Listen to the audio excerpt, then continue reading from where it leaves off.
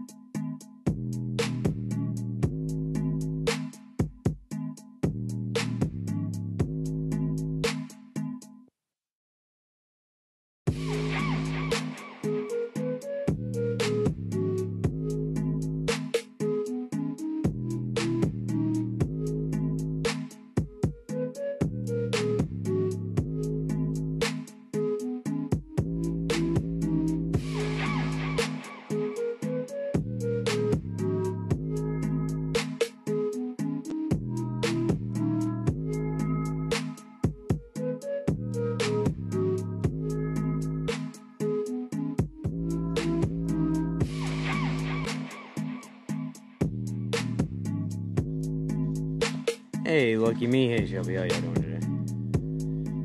Hello. Hey, Russ, how are you? Hey, Miss Shelby. Hello, Miss Cindy. I am doing well. Crime Mistress. I'm the Elvira. Tonight we're talking about Israel Keys. Right? Yes. I went for This sure. is one sick dude. Yes, he is.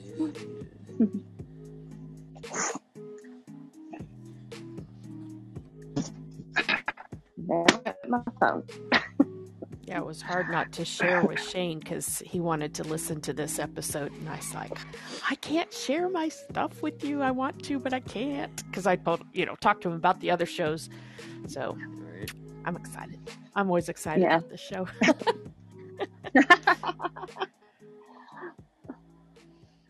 All right.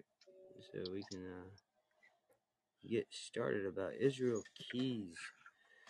Born January 7th, 1978.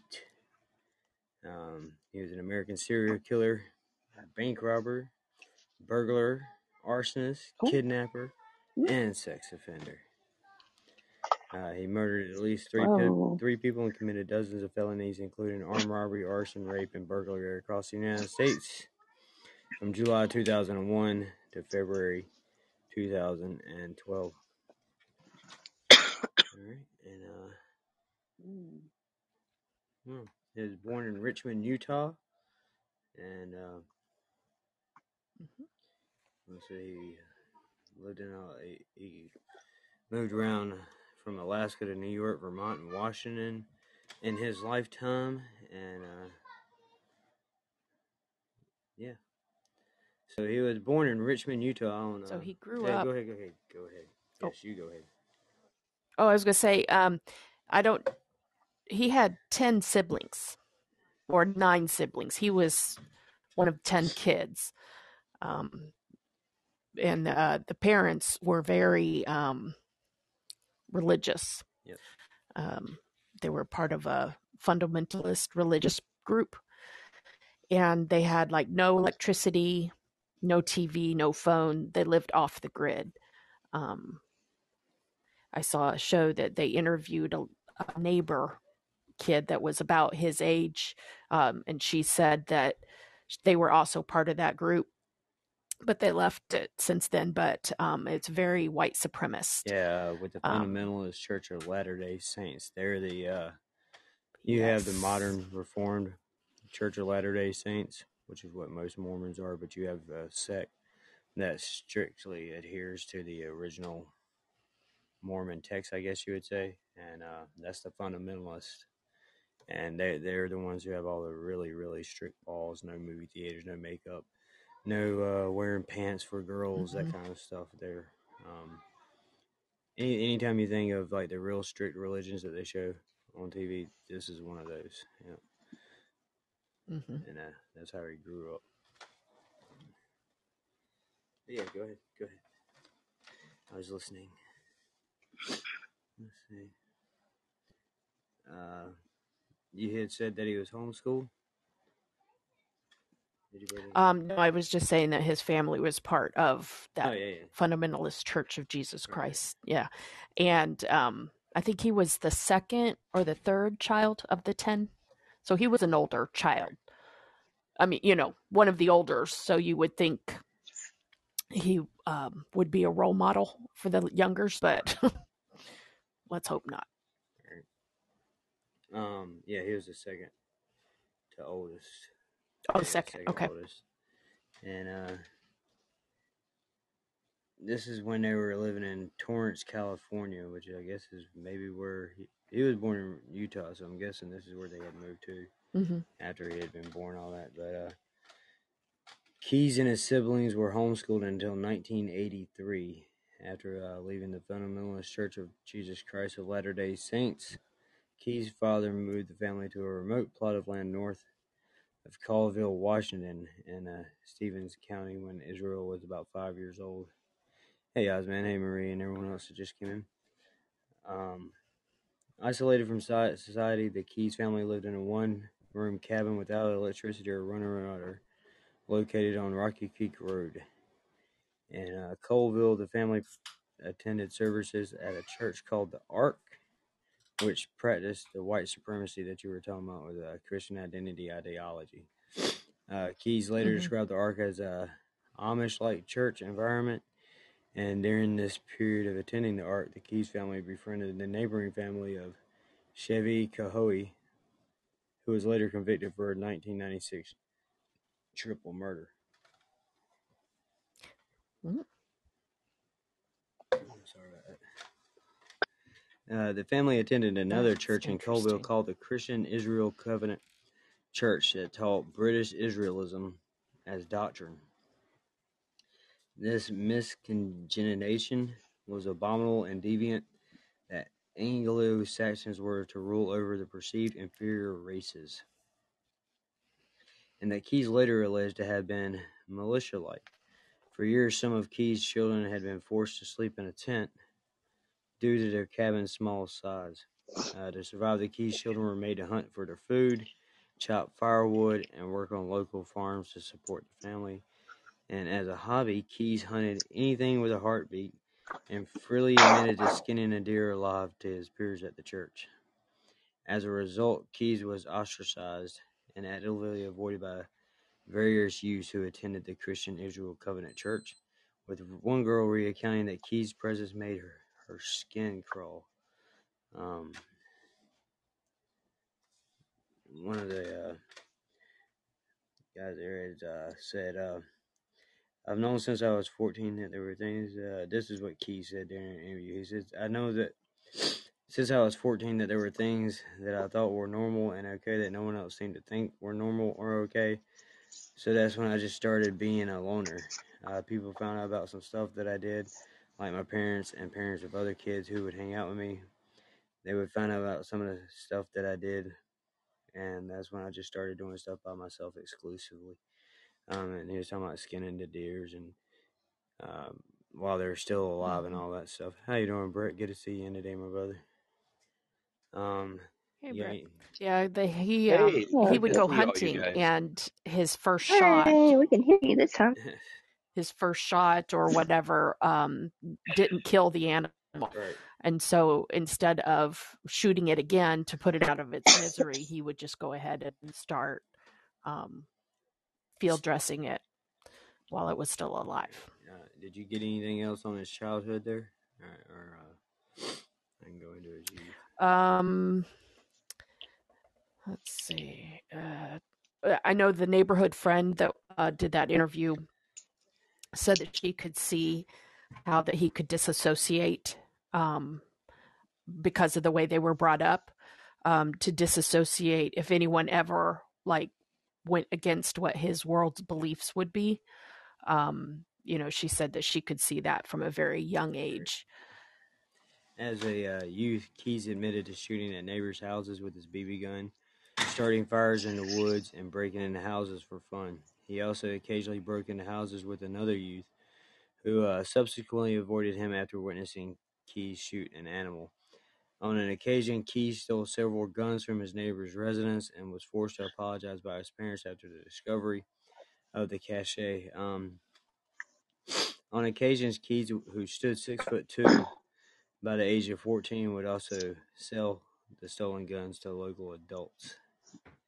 Around this time, Keyes' parents provided shelter to personal friends in the presence of their son and daughters and Keyes' sister.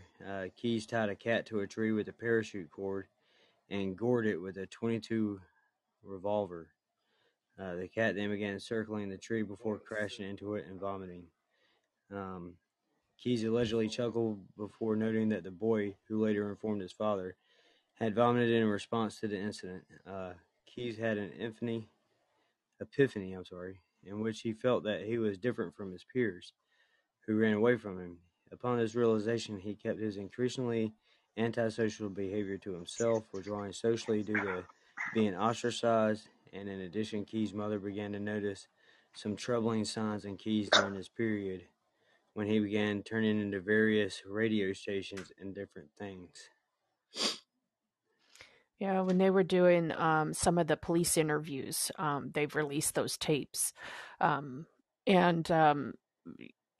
the cops really, got into some questions like, how was your childhood and all that stuff. He was jokingly saying, things I enjoyed were not things that were typical, brought pleasure to other people. And he really didn't go into it in those interviews. I mean, obviously he has to somebody, or had to somebody, but, or just, a witness being there at the time. But yeah, that's just so sick. Yeah, it really is. By his teenage years, Keyes had become a skilled and proficient carpenter, building his first wooden cabin for his family at the age of 16. He also began working at the Colville for a Colville contractor from 95 to 97. And around this time, Keyes kept a journal from his early childhood littered with Bible scriptures, documenting daily sins for which he felt shame, such as lusting after his girlfriend. And soon thereafter, the family relocated to Smyrna, Maine. That's a heck of a jump from Washington State to Maine. Anyways. Where they collected sap for maple syrup production in a mostly Amish community. Due to their mother's religious zealousness, the Keyes children were forced to secretly flee their parents to watch movies with friends and were forbidden to learn musical instruments as they were against God. And sometime during this period, Keyes renounced his former Christian faith. On one occasion, Keyes declared his atheism to his parents, both of whom had previously made tireless and constant efforts to please. And after an intense argument, this led his parents to evict their eldest son from their residence and shunning him for apparent blasphemy. Then they instructed his younger siblings, who looked up to Keyes, to never have contact with him again. Keyes developed an inordinate interest in Satanism, with plans of committing ritualistic murder. All right. In the summer of 1997 or 98, Keyes committed a sexual assault on a teenage girl who had been tubing with her friends down the Deschutes River in Maupin, Oregon. Although this was not his first sexual assault, Keyes admitted that he had stalked her from a tree line before very violently sexually assaulting the girl, whom he estimated to be between 14 and 18, by knife point. Originally planning to murder her as part of a satanic ritual, Keyes let her go in the river tube he had abducted her from. He said, "I was too timid. I wasn't violent enough," he told investigators. "I made up my mind I was never going to let that happen again." That is wild. At 98 to 2001, Israel Keyes found himself in the U.S. Army as part of the 5th Infantry Regiment and part of the 25th Infantry Division. He was a specialist there, and This actually surprised me because he didn't seem like the type that would take orders from others well. Right. Or even follow directions, because he was so isolated and anti. Yeah, he was like, I'm going to do whatever I want to do, and I'm going to do it when I want to do it. So being in the Army for that long actually really surprised me. Right. Well, I mean, he did for a long time try to appease his parents, I guess, and follow those rules, and until one day he just decided that wasn't what he was going to do anymore. And right. But he was, like I said, in the Army, and he passed a rigorous month-long preliminary course for the United States Army Rangers. He was stationed at Fort Lewis and Fort Hood. He also spent time abroad. While stationed in Sinai, Egypt, Keyes befriended several soldiers, informing one of them that he would like to kill them. Which is really weird. I don't know if I tell other people with guns that I wanted to kill them. Right? While at Fort Lewis. Now, at some point, I'm not seeing in this particular document when, but at some point he ends up with a girlfriend. Yes. And you're going to get to that. Okay, then no, I'll shush. I just know that I had seen. No, you can add it now because I had just seen it where he was getting praying for lusting after his girlfriend. So at some point he had to pick one. Yes. Up, right? So at some point he ended up in Alaska. I don't know if this was towards the. I mean, he's already done some criminal acts, but like the more, I don't even know how to say that. The more recent ones, the beginning of the end, I guess. So at some point he did end up back in Alaska, and he had a girlfriend, and they had a daughter. And then of course they broke up, and he ended up with another woman. But I don't know if that was before or after the Army, because I didn't catch when. I think it was after they had their daughter, but I just wanted to add that. After? Okay, so. Then. All right. I'll let you finish then. Sorry. No, you're fine. While at Fort Lewis, he served on a mortar team in the 1st Battalion, 5th Army, 25th Infantry Division.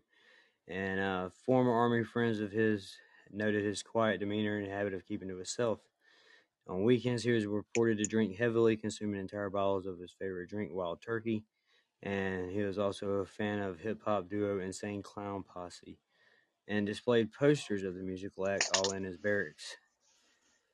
In February of 2001, Keyes was arrested for driving under the influence in Thurston County, and pursuant to a plea agreement, he was fined $350.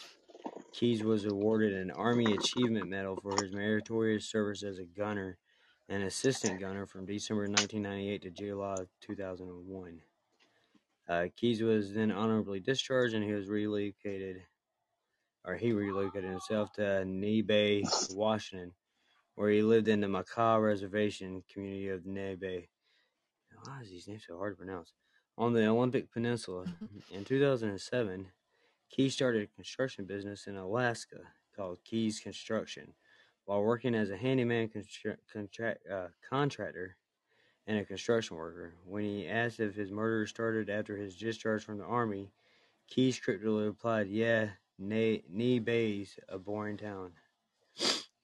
Okay, yeah, that's the town that he actually did a lot of builds for the community. He did park benches. He built a pavilion for the picnic tables at the park. They said he was actually a very, very skilled worker. He really knew his stuff. He, was dependable.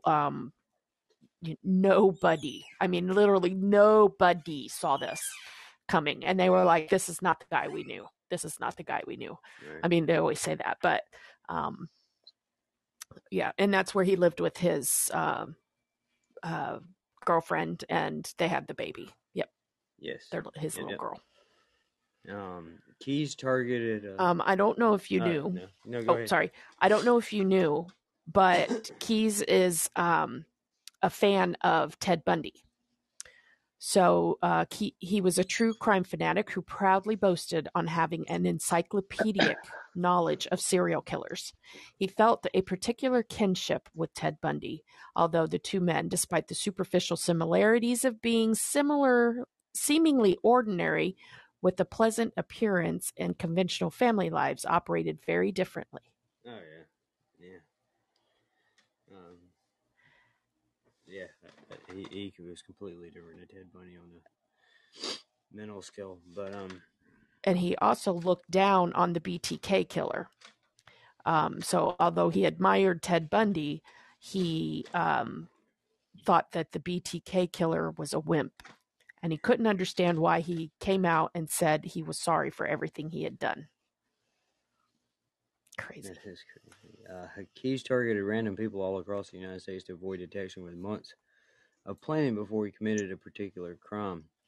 He specifically went from campgrounds to isolated locations. He claimed to only use guns when he had to and preferred strangulation. This was due to the pleasure he derived from witnessing his victims lose consciousness in the struggle. He claimed to not kill children or parents of children, primarily because of his daughter, who Loki had just mentioned, whom he feared finding out about him and his crimes. However, police and FBI investigators were skeptical of this claim and suspected Keyes of killing several teenagers and children, which has never been proven, but they do have a pretty lengthy list of possible people that he could have at one time had something to do with. Keyes did not admit to any murders during his 3 years in the United States Army, but he did admit to twice attempting rapes of women, once with a prostitute while on leave in Egypt, and another time with a college student he met in Israel. He is believed to have resumed his killing spree in 2001 following his discharge, and Keyes had ties to New York, where he owned 10 acres and a dilapidated cabin in the town of Constable. He also committed to bank robberies in New York and Texas, and the FBI later confirmed that Keyes robbed the community bank branch in Tupper Lake, New York, in April of 2009. He also told authorities that he burglarized the Texas home and set it on fire. An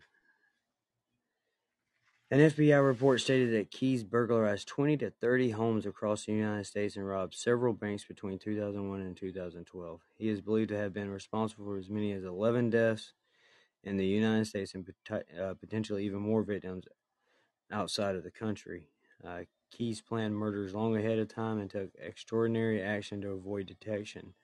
Unlike most serial killers, he did not have a victim profile, saying he chose a victim randomly. On his murder trips,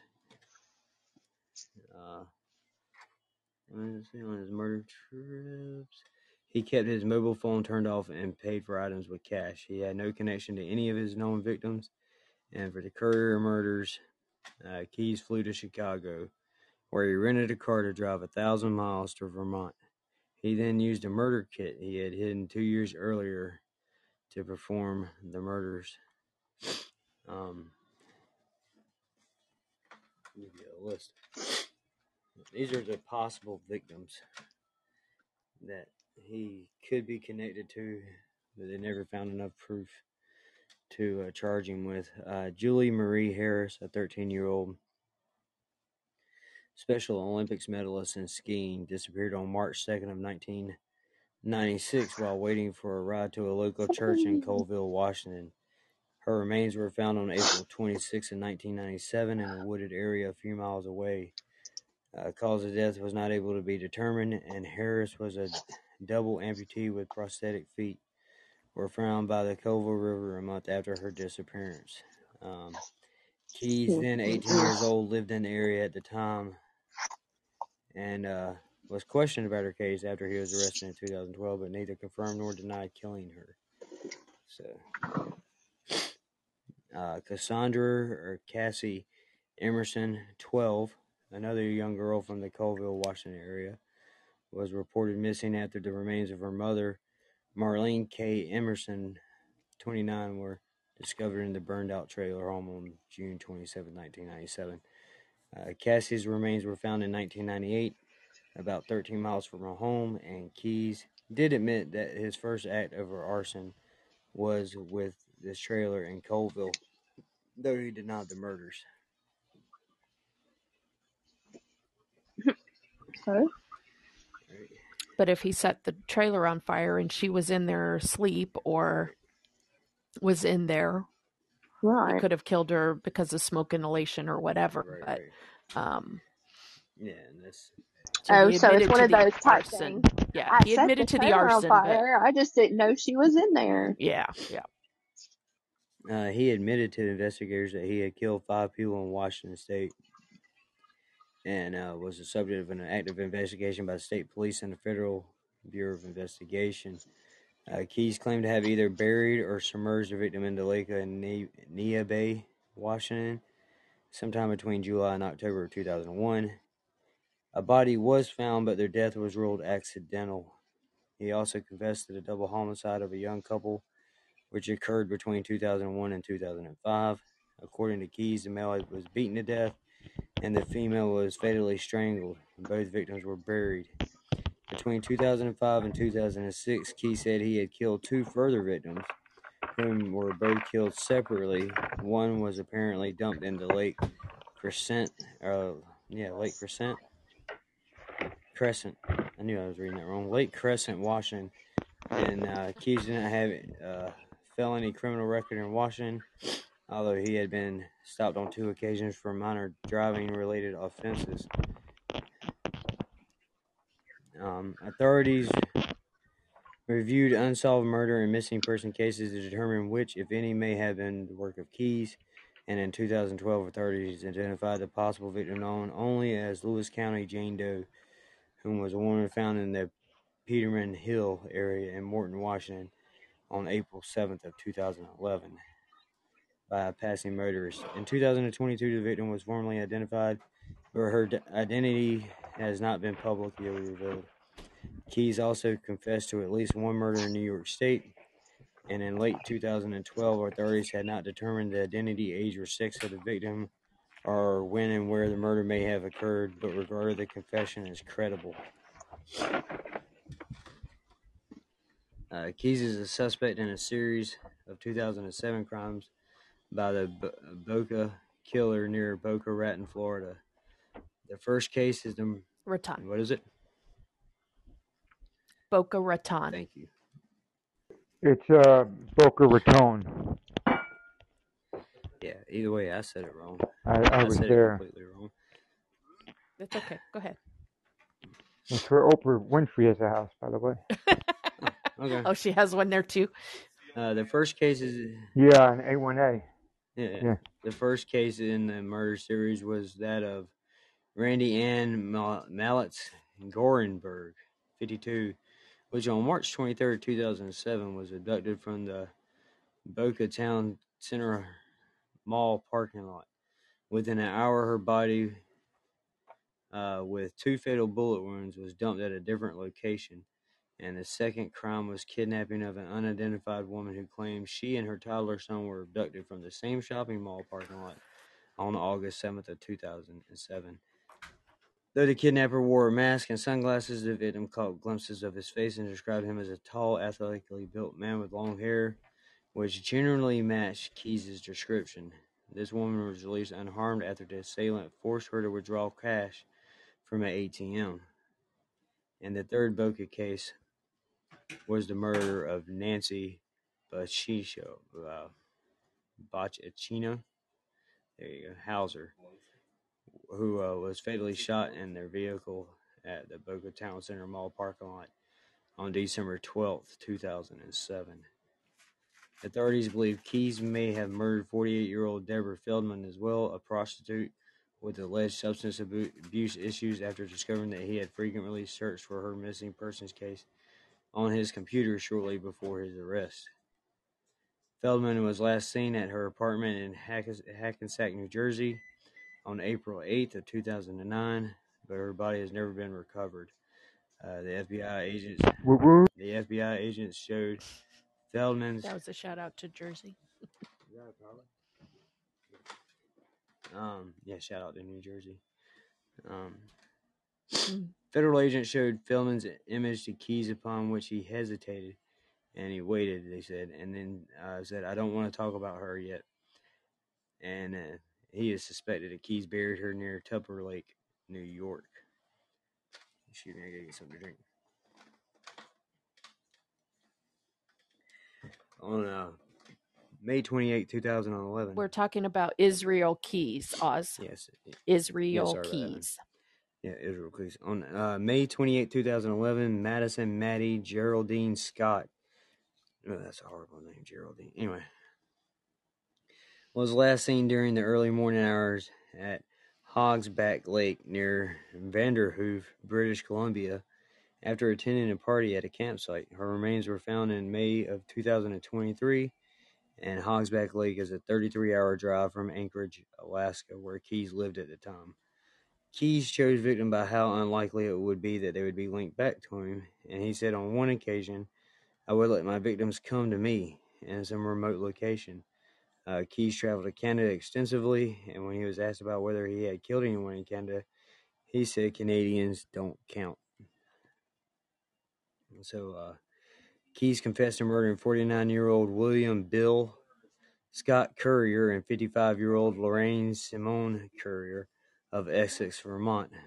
Keys broke into the Currier home on the night of June 8, 2011, and tied them up before driving them to an abandoned farmhouse, where he shot Bill before sexually assaulting and strangling Lorraine. Their bodies have never been found, but 2 years prior, Keys hid a murder kit, which he later used near the Currier home.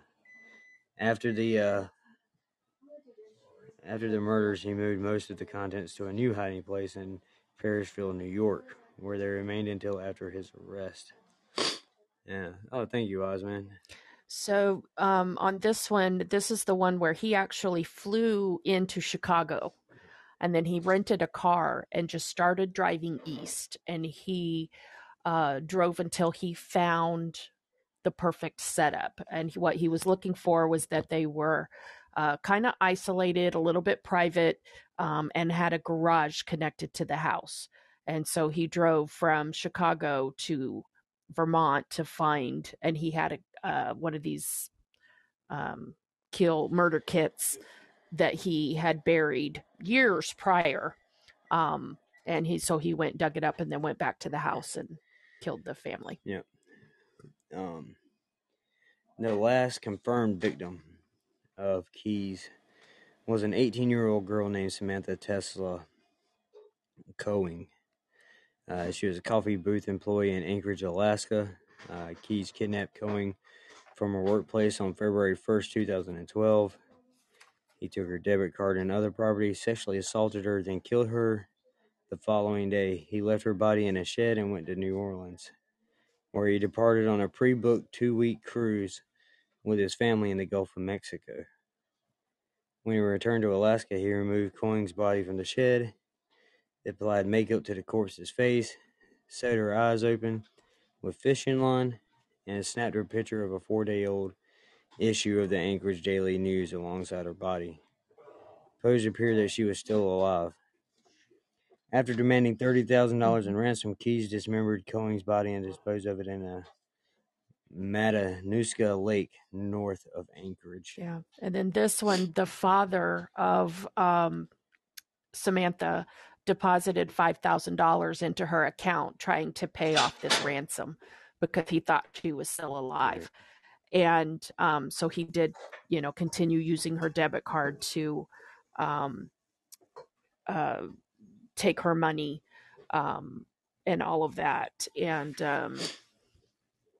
it's awful. And then this one really disturbed me, but Keys is a suspect in the murder of 58-year-old Jimmy Lamar Tidwell Jr., an electrician who disappeared in Mount Enterprise, Texas on February 15, 2012. He was last seen at 5:30 a.m. that day after he had finished working the night shift, and during a bank robbery in Azle, Texas on February 16, 2012, the culprit, believed to be Keys, wore a white hard hat similar to Tidwell's. Tidwell's hair also resembled a dark-haired wig worn by Keys during the robbery. When he was being interrogated, Keys stated that his wig was in fact human hair, and that had later been forensically proven that his hair was that of,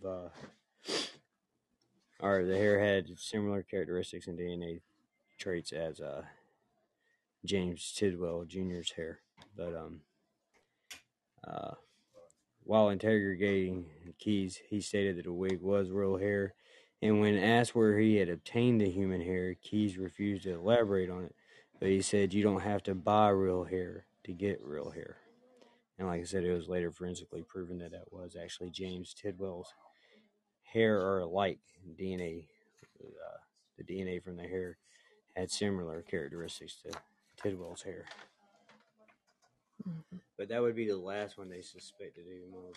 But throughout the whole that 10-year period, they suspect him of at least up to. They have 8 confirmed, and they consider him for 23 other murders. But since he committed suicide in December of 2012 while awaiting trial, we probably will never know. But like you said, he had studied serial killers his whole young adult life. And when asked in an interview about Robert Hansen, Keyes replied enthusiastically, stating, "Yeah, I know all about him, and I probably know every single serial killer that's ever been written about. It's kind of a hobby of mine." And when FBI agents informed him of the 2012 Aurora, Colorado shooting, he inquired as to the status of the shooter. Keyes had also expressed an interest in the mass murder's perpetrator, James Holmes.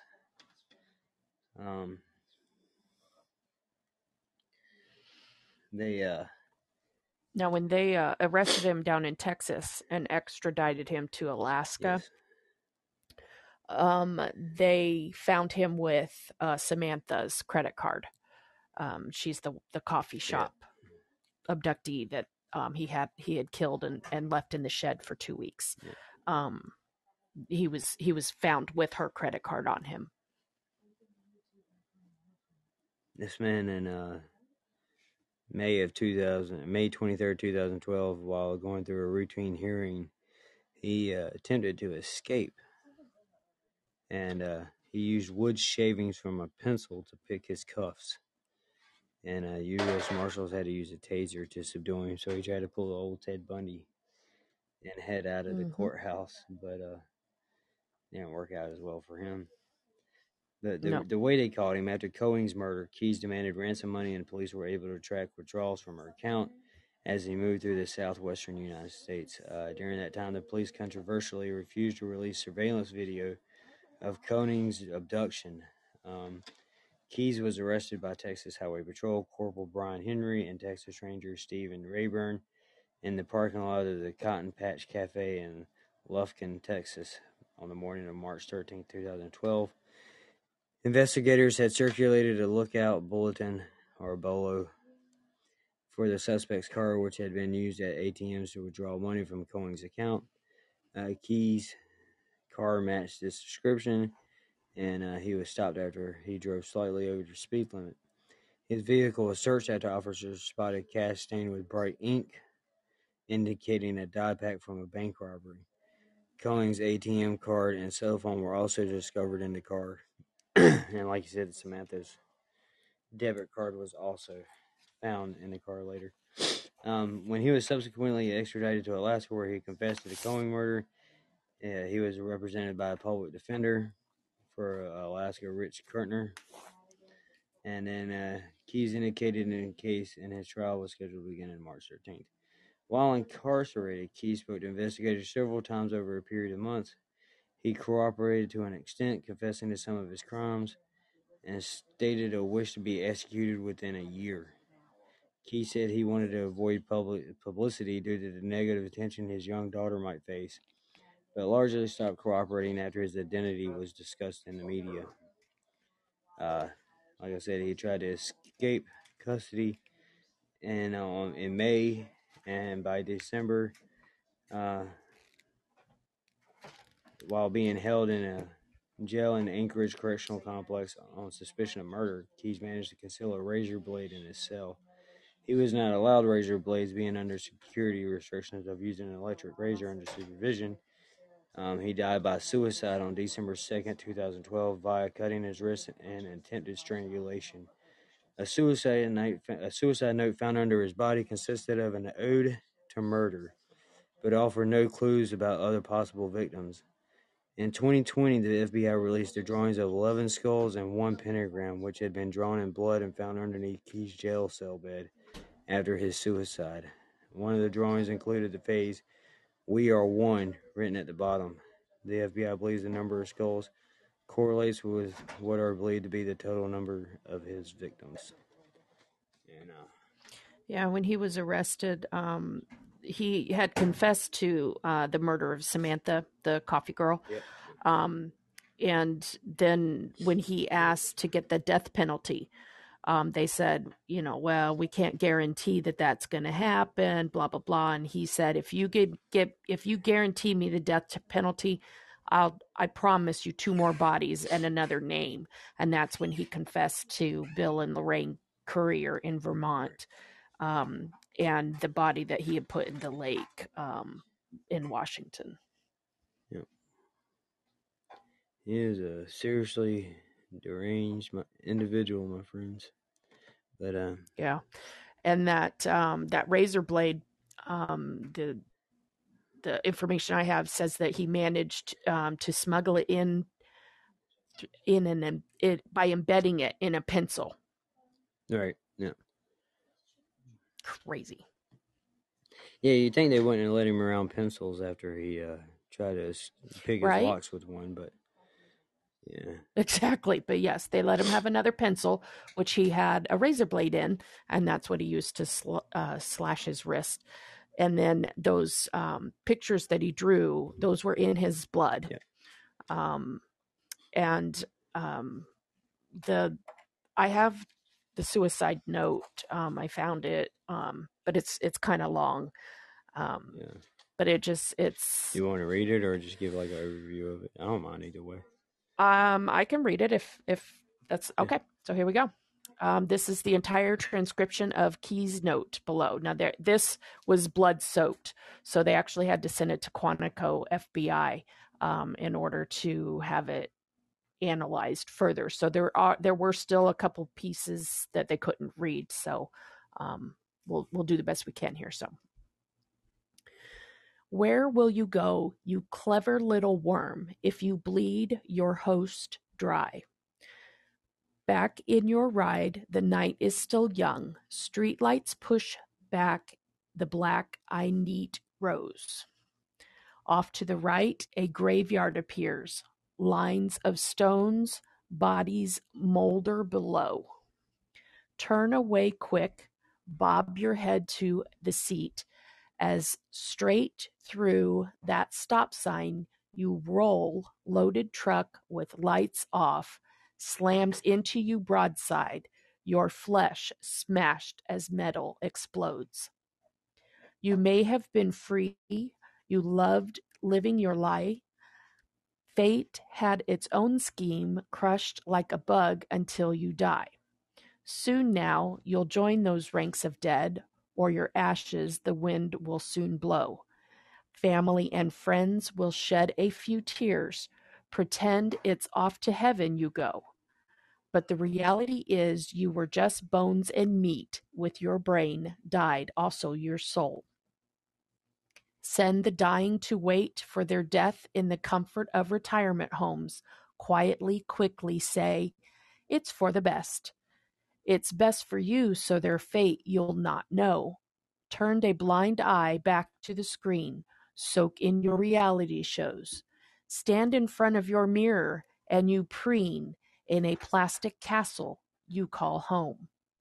Land of the free, land of the lie, land of the scheme, Americanize. Consume what you don't need. Stars you idolize. Pursue what you admit is a dream. Then it's American die. Get in your big car so you can get to work fast. The road's made of dinosaur bones. Punch in on the clock and sit on your ass playing stupid ass games on your phone. Paper your wall says you got smarts. The test that you took told you so, but you could still crawl like the vermin you are once your precious power grid's blown. Land of the free, land of the lie, land of the scheme, Americanize. Now that I have held you tight, I will tell you a story.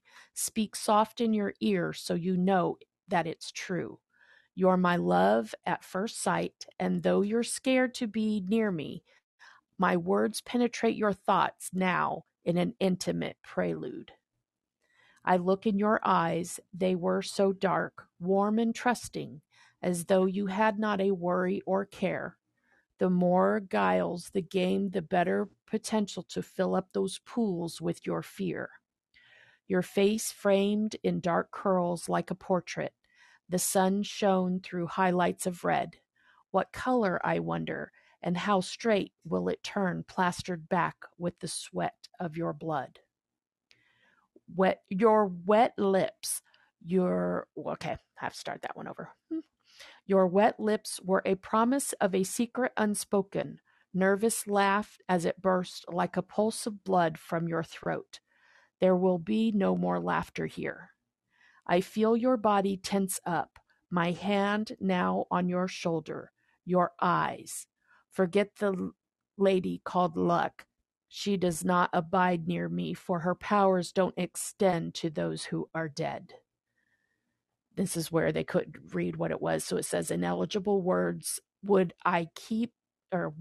that I could keep you, let you be the master of your own fate, knowing full well what's at stake. My pretty captive butterfly, colorful wings my hand smears. I somehow repaint them with punishment and tears. Violent metamorphosis, emerge my dark moth princess. I would come often and worship on the altar of your flesh. You shudder with revulsion and try to shrink far from me. I have you tied down and begging to become my Stockholm sweetie. Okay, talk is over. Words are placid and weak. Back it with action, or it all comes off cheap. Watch close while I work now. Feel the electric shock of my touch. Open my trembling flower, or your petals I'll crush. That was his suicide note. That's intense. Oz, I appreciate everything you put in the chat, by the way.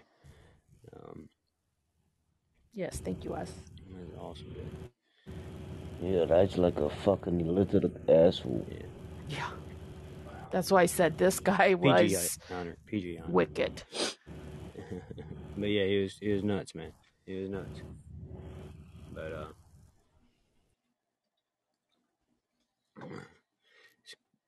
if he hadn't have done the ransom for the $30,000, right, and kept her cards, it'd still probably be out there doing this stuff. That's where he messed up at. Probably, and there's no telling how many others that he did that, they haven't linked him to. Right. And actually, I watched a episode of 48 Hours from CBS, and they said that there could still be some of these murder kits or something he called them caches. Right. They could still be out there. So, of course, if you find one, to report it. The ones that they did know about were in like an orange Home Depot bucket, like a 5-gallon bucket that has the lid. And these kits were buried in locations all over the United States. And they typically had guns, ammunition, silencers, duct tape, and other tools, which came in handy for carrying out the home invasions and murders. Yeah, I wonder how many people have found those and just didn't say anything. Yeah. Well, right. Here's a free gun and some duct tape. Yeah. Yeah. But think about the one that he used on Bill and Lorraine Courier in Vermont. He had buried that 2 years prior. Right. 2 years. Yeah. And he knew exactly where the kit was and went back to it. Yeah, he randomly drove that way. Like if he had decided to go another way, that kit would have just stayed buried there until he decided he needed it. So. Right. Yeah. And he would have went to one of where his other kits were, or just bizarre. And what's really strange is he actually had a code, I guess, if you will. He would not kill a child. and he would not go to a house with a dog because he didn't want to have to kill the dog. Right. And I think that has a lot to do with his daughter. Absolutely. Absolutely. And he said that after, well, he did say that about, I wouldn't kill a child, but the one about the little girl around the lake, Yes. he would have been 18, Right. and they think that one might be his First. first. Kill, yeah. Because she was That Julie 14, Harris, right? Or 13 is how old she was. She was 13, and she had prosthetic feet. Right. So she was. And they found her feet. They did find her years, feet at the mouth of this lake. Yeah, prior to her. Yeah. Yeah. So that's what one of the kits look like right there. Oz just put up there. Yeah. So although he said he would never kill a child, that statement was made after his child was born, of course, but this 13-year-old girl was prior to him having his kids. So could he? Don't know. He says he remembers the story, but he didn't have anything to do with it. That was his story. He never admitted to that one. Yeah, that's wild. That is wild. Just looking at those kits there. .22 rifle. They actually have one like that. Yep, that's one of those Home Depot buckets right there, just full of stuff. And he would make his own silencers. The one that he actually used on Bill and Lorraine, he had made that silencer, and he turned that piece of evidence over. Yeah, and he made it out of an oil filter. Yeah. And they think that he may still have safe houses across the United States too, because he was a carpenter. And oh yeah, he may have definitely built sheds. Because he would fly into a big city, and he had no qualms about driving, 24 whatever hours in a rental car, right? Because he paid for cash for everything. So, and he had his phone off. So he would use his real name and say, "Yeah, I flew into Chicago and I rented a car." Yeah, there's a location. There's a location right here where you see the boards going out into the woods to that old shed there. Mm-hmm. And yeah, thanks so much, Oz. That is awesome. Yeah, thank you. Yeah, this guy was just sick, and I mean, yeah, he was 34 years old. Yep. It just boggles the mind. Yeah. He was younger than me. But I did a lot of research with Wikipedia, 48 Hours CBS, and Crime Junkie podcast. Yep. Yeah, I did Wikipedia, Reddit, and True Crime Guys, and Going West True Crimes. Were the two podcasts I listened to for on it. But anybody got anything else on Israel Keys, or want to say anything else about Mr. Israel Keys? Nah, I don't want to. Oh, thanks, Heinrich. You got anything, Osman? Seen all this information. Osman, yeah. He's on the panel. Yeah. I don't know. Shane says hi, everybody. Hey, Shane. No, guys, I've got nothing to add to that. It's great. Interesting. Awesome. Well, that was the story of Israel Keys and the things that he's been found guilty of, and there's a lot out there that he may have had something to do with that we may never even find out about because the dude committed suicide. Mm-hmm. It's crazy how these crazy sick individuals can go out and do all this stuff to people, but when it comes to them being in trouble and it comes to them having to pay for this stuff, a lot of them take the easy way out with suicides. And to me, that's just. I should send you some of my friends. That guy that did a lot of murders a couple of years ago, Russell. He got 175 years in prison. It was one of the longest running cases in the history of South Africa of organized crime, man. I think I should send you that files, man. You should look into it. Do that. You can do a little bit of. Yeah, that'd be awesome. Yeah, you can do a little bit of research, and then you can just find out what we did, man. Yeah. It's quite interesting. But starting next week, I'm doing at least a 2-part, maybe a 3-part series. I haven't decided yet. Depends on how it breaks down on Mr. Ed Gein. So we start with that next week on True Crime Tuesday. So make sure you tune into that because it's going to be really interesting. Next week, we're going to dive into his childhood and all the weird machinations with that. And then the week following, we'll get into his adult life and that may run in. Yeah, definitely 2 years or 2 years, 2 episodes worth of material on that guy. Yeah. He's so another very sick individual. Yes, he is. Yeah. Right. So make sure you tune in next week for Ed Gein. Thank you so much for being patient with me tonight, Lucky. I know I started a little late. So glad you came in and joined us. I was good. And everybody else that joined in. And I still got to watch Shane cook dinner. That's awesome. It was good to see him cook. Appreciate everybody that came in and checked us out on the live. Definitely appreciate everybody that's checking us out on the download. Thank you, everybody. We are a Laguna Night Media production, and with that being said, I have to let you know about what's going on tomorrow. Wednesday, we have Shelby's joining the old man as a navigator with Wildcard Wednesday. Yay! Then at 8 p.m. Eastern, we have 620 Patio, and I'll let Lucky real quick tell you about that. Yes, thank you so much. This week's episode is on setting boundaries. We're going to talk about healthy and unhealthy boundaries, why we need to set them, why they're important, and the different types and kinds, and just all kinds of stuff. So come on over to our patio, and Shane the Bald Guy and myself would be glad to just sit down, have a chat. Yep. And then after that, we had the variety show with the Pulse. Brett's coming back with his variety show Wednesday night. So make sure you check that out. And then after that, we're going to have what we call Wellness Wednesday on Outside of Normal. So just some things to help with meditations for thoughts, calming down, de-stressing, all that kind of good stuff that goes with keeping yourself physically, mentally, and spiritually healthy. So be ready for that on Wednesday night. And then Thursday night, we have Manipulation of the Minds coming back. Finally, going to be able to do an episode of that. Yay! And then Friday, we have Outside of Oz with Atlantis. So, a pretty good week coming up. Make sure you join us for all those shows. And if you're not able to join us live, make sure you give us a download. And until next time, appreciate everybody for being here. Thank you so much for giving us a little bit of your time.